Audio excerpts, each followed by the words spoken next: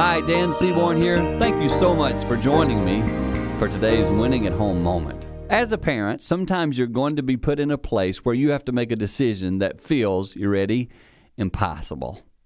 If I go this way, I don't really like that result.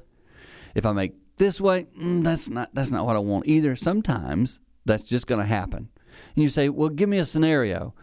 Well, there are times when I had to make a choice of something I did, maybe even to discipline my child, that I didn't like. I didn't like either decision, but I knew I had to do it for their long-term benefit. Sometimes in life, don't be afraid of those moments. Too often, many of us turn our heads or look the other way and go, I just don't want to deal with it. Dealing with those type things is called leadership. It's called parental leadership.